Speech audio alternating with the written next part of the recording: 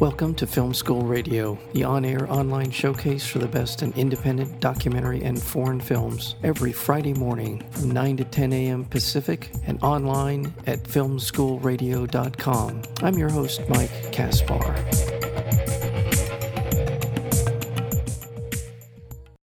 On February 15th, 2003, up to 30 million people, many of whom had never demonstrated before, came out in nearly 800 cities around the world to protest against an impending war, the Iraq War. We Are Many is a never-before-told story of the largest demonstration in human history and how that movement, created by a small band of activists, changed the world.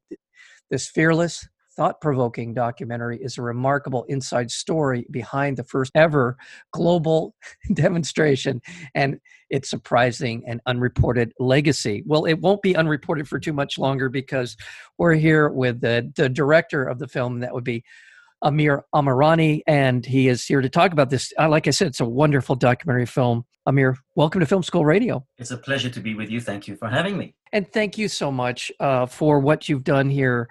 Oftentimes, particularly at what the political margins, things that happen that are consequential, that are meaningful, are often kind of either written out of history or not included in the historic record to the degree that they deserve. Because I think a lot of people have forgotten what happened in the lead up to the Iraq War. Tell me a little bit about what inspired you to do this documentary. What inspired me was that I took part in it. You know, this had never happened to me before. I'd made films about all kinds of different subjects, but not anything that I was directly involved in. So I was in Berlin in February 2003 at the Berlin Film Festival, making a short film, actually. And I knew the protest was coming. And I thought, hey, what do I do? Do I go back to London where I live or stay here in Berlin? And I thought, hey, you know what? I'm here. Let me go here. And it was huge. It was just powerful. It was cold. And there was an amazing energy. But then I went back to London and my friends there said, wow, Amir, you missed something. And I said, what did you mean? They said, you know, it was huge. It was like, you know, and I said, well, it was big in Berlin, 500,000 people. They said, no, you have no idea. It was 2 million people here. And the people, the energy with which they spoke, people who I'd never thought of as being people who go on protests, was like an interesting insight. I thought, well, this is really unusual. And then I felt like sad that I'd missed it, even though I'd been on it in Berlin. And I thought, this is interesting. I feel like I'm sad about missing some historic moment in London. And it just started to play on my mind until one day I thought, hang on a minute. There is a story here, you know. Something's shifted. Right. The biggest protest in the world, lots of first-timers who never had gone on a protest. There is something to look at here. And I felt in my bones that it portended something. Yeah. That when something as big as that happens, as historic as the biggest mobilization of humanity in history, that's not a coincidence. There's a story. And as a filmmaker, I was really drawn to that. You know, I wanted to know whose idea was it? Who organized it? You know, how did it become this thing? Bearing in mind that this was before social media. This was 2003. You know, the only thing we had was email. Right. So all of those things came together and I thought, there's a story here that as a filmmaker, I need to tell. And there was one other factor I should add that I thought, going back to what you were saying, this story needs to be told for posterity. You know, history needs to record this moment. And who's going to do it? I don't know. I have the idea. Why don't I try? And so I thought I had to do it as a filmmaking idea and as a kind of historical record. And what often happened on the left, there is a tremendous amount of energy around a particular issue. This was an incredibly important thing that these protesters were protesting against. Right. And as was noted either in your film or I read it a long time ago, and that was that this is the first time in human history that a war had been protested to the degree that the Iraq War was prior to the start of a war. Right. And that is a really important thing. And I think what has happened since then is where the world is much more attuned to that objective, to protesting before an impending event happens. So you're absolutely right in your perspective. I think this was a tremendously important people's moment, if you will. Yeah, you're right. I don't think, to my knowledge, there had been such an event prior to a war. You know, the ones we think about, you know, Vietnam and so on. There was a big protest movement once it had started to try and end it. Right. But nothing like this before a war. Nothing that was really global. This, I think, was unique in two ways. It came before the war, and it was global. Right. And those were definite seismic shifts in the way, you know, people mobilized to stop, you know, for these kinds of events. Well, just you mentioned the Vietnam War. There really wasn't a substantial protest against the Vietnam War until 1965, 66, and the war had already been underway for several years. If you want to include the U.S. support for the French, it goes back more than a decade. So you're absolutely right. Well, let me ask you then, in terms of outreach to the people that we see in the film, and there are a lot of wonderful people in the film. Were there one or two or three or whatever that number might be of people that you just had to get involved in this project, who you needed to talk to? Yeah. Like, who were the key people? Yeah. You know, it's a very interesting question, because initially, as I started looking into it, I thought, well, whose idea was it? Inevitably, that starts, you know, in the kind of grassroots. So there were kind of activists in London. They told me about how their initial idea came about. And that actually came together really about a week after 9/11, because they could see the writing on the wall. They then led me to their European kind of partners that they talked to and so on. So slowly I started to build a picture, and I thought, okay, so obviously I need the people who were organizers. And after a while, I started thinking, well, okay, but, you know, there's more to this, because there's other people, you know, involved who took part in the protest. And I have to, in a way, the criteria became people who had a direct connection to the day. Either they were organizers, or they were people who participated, and those people might be high-profile people who lent their voices, like Mark Rylance, like Brian Eno, like, you know, various musicians and other people. And then in the end, you know, people say to me, well, okay, so what about the people who were in power, the government people? And I said, well, okay, you know, what I can do is that is interesting. I can, given their connection to the day in the sense that they promoted the war, they pushed for it, I want to ask them specifically about the day. Did the biggest protest in history not give you pause for thought?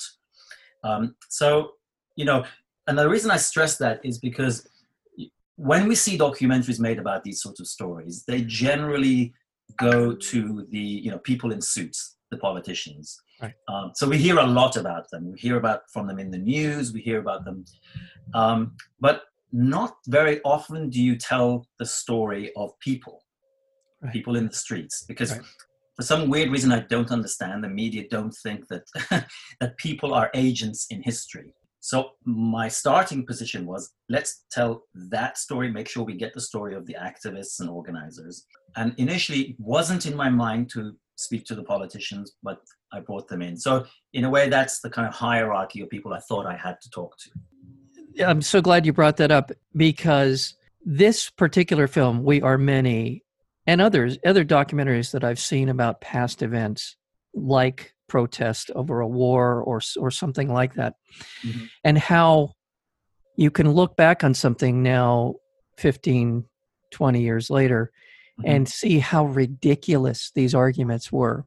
They really kind of put a frame around them in the sense of, like, who thought this was a good idea and for what reason? And then you see the rationale for it. And then you see, even just if you didn't know anything else, if you see the rationale, you think, my God, what do they take us for? But then you start to unpack some of that, where you really get into people like Hans Blix and some of the other people who are talking about, or El-Baghdadi, was it Mohammed El-Baghdadi?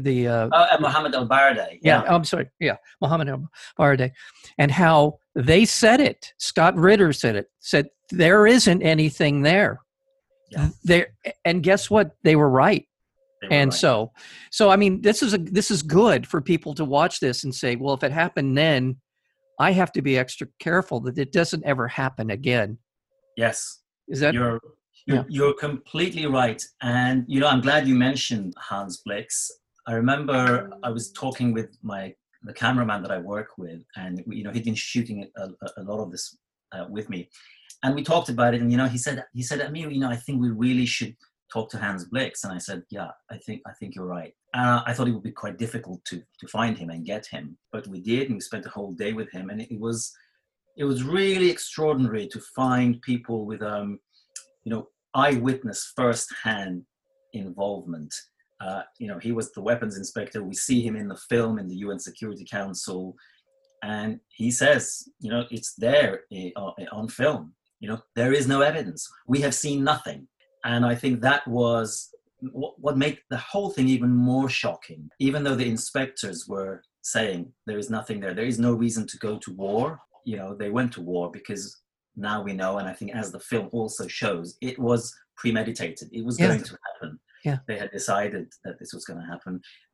Philippe Sands, the lawyer in the film, who got access to this memo in which Tony Blair says, I will be with you whatever happens. Right.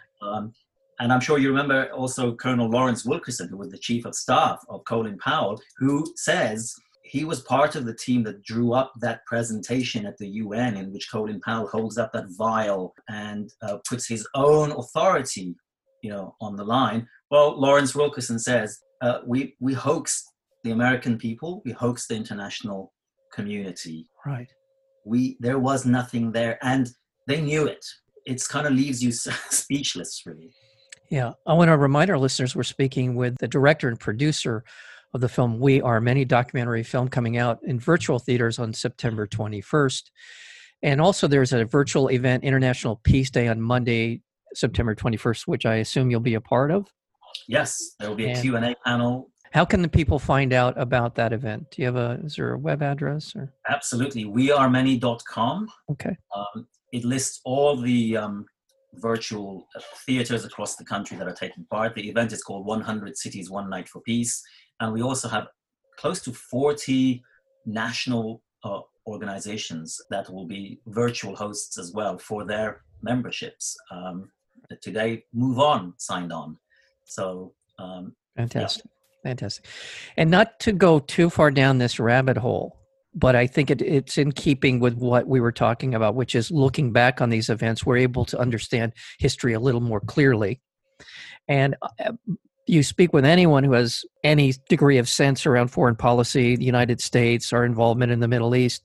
This is now viewed as the single biggest mistake, blunder by an empire, by a significant military nation since the Romans. I mean, oftentimes they speak of it as, there are particular events in the history of warfare.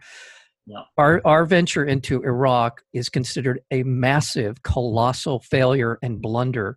And you need look no further than where we are today and how that event still continues to ripple through the Middle East, the destabilization of Iraq, Syria, all of it. All of this, and you never hear anyone in our country talk about taking responsibility for the absolute shitstorm that the Middle East is in terms of stability, national stability, that we are responsible for.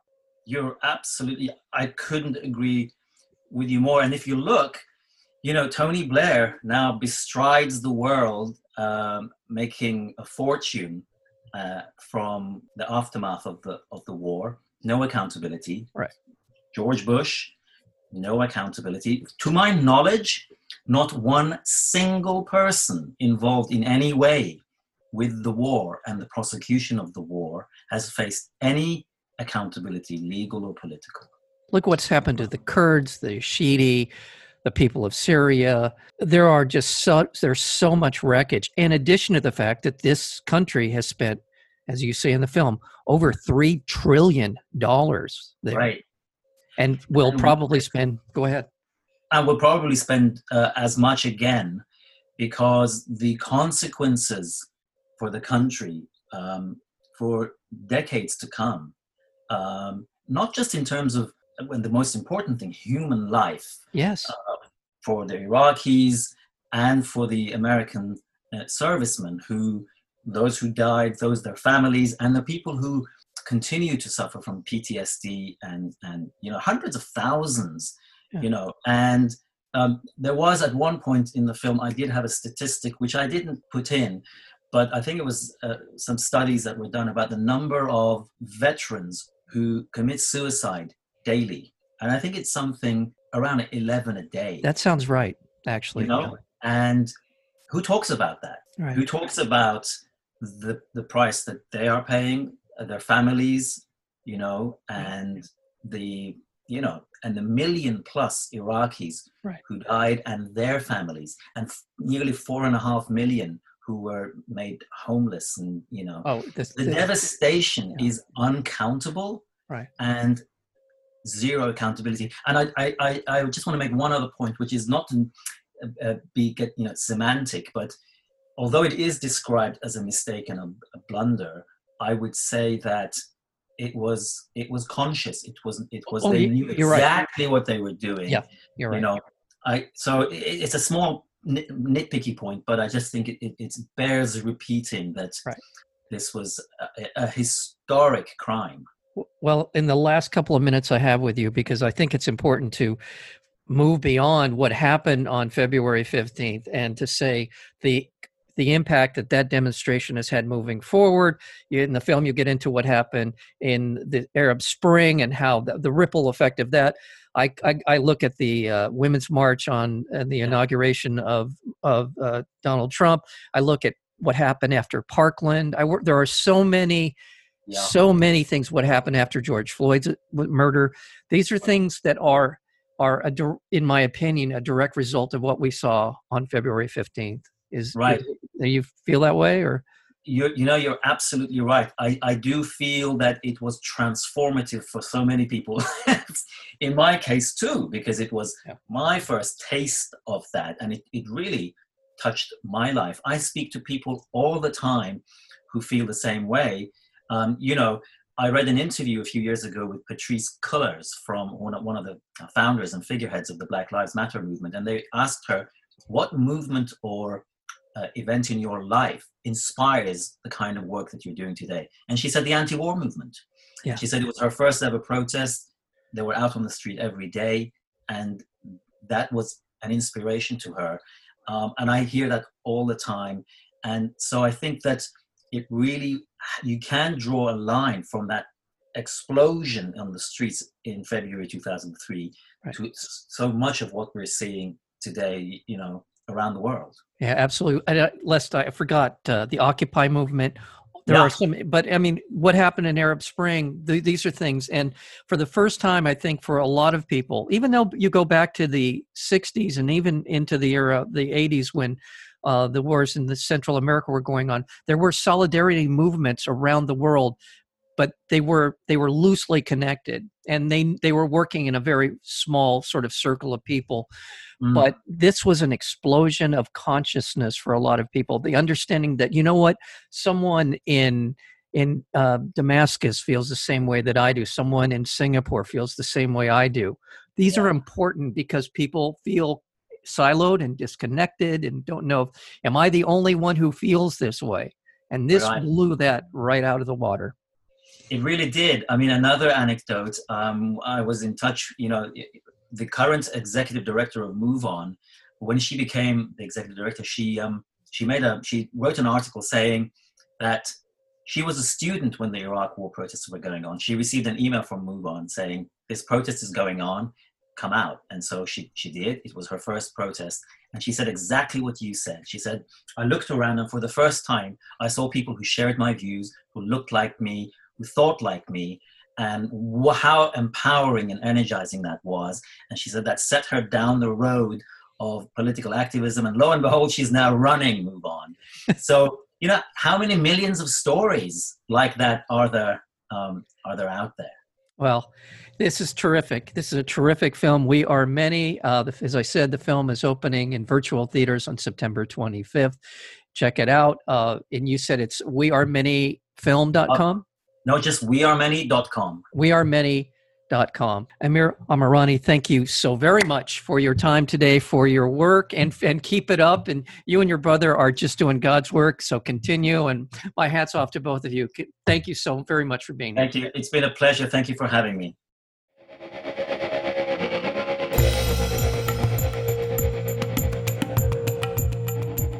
You've been listening to Film School Radio, the on-air online showcase for the best in independent documentary and foreign films. You can find out more about the program at filmschoolradio.com. I'm your host, Mike Kaspar. Thank you for tuning in, and we'll see you next week with another edition of Film School Radio.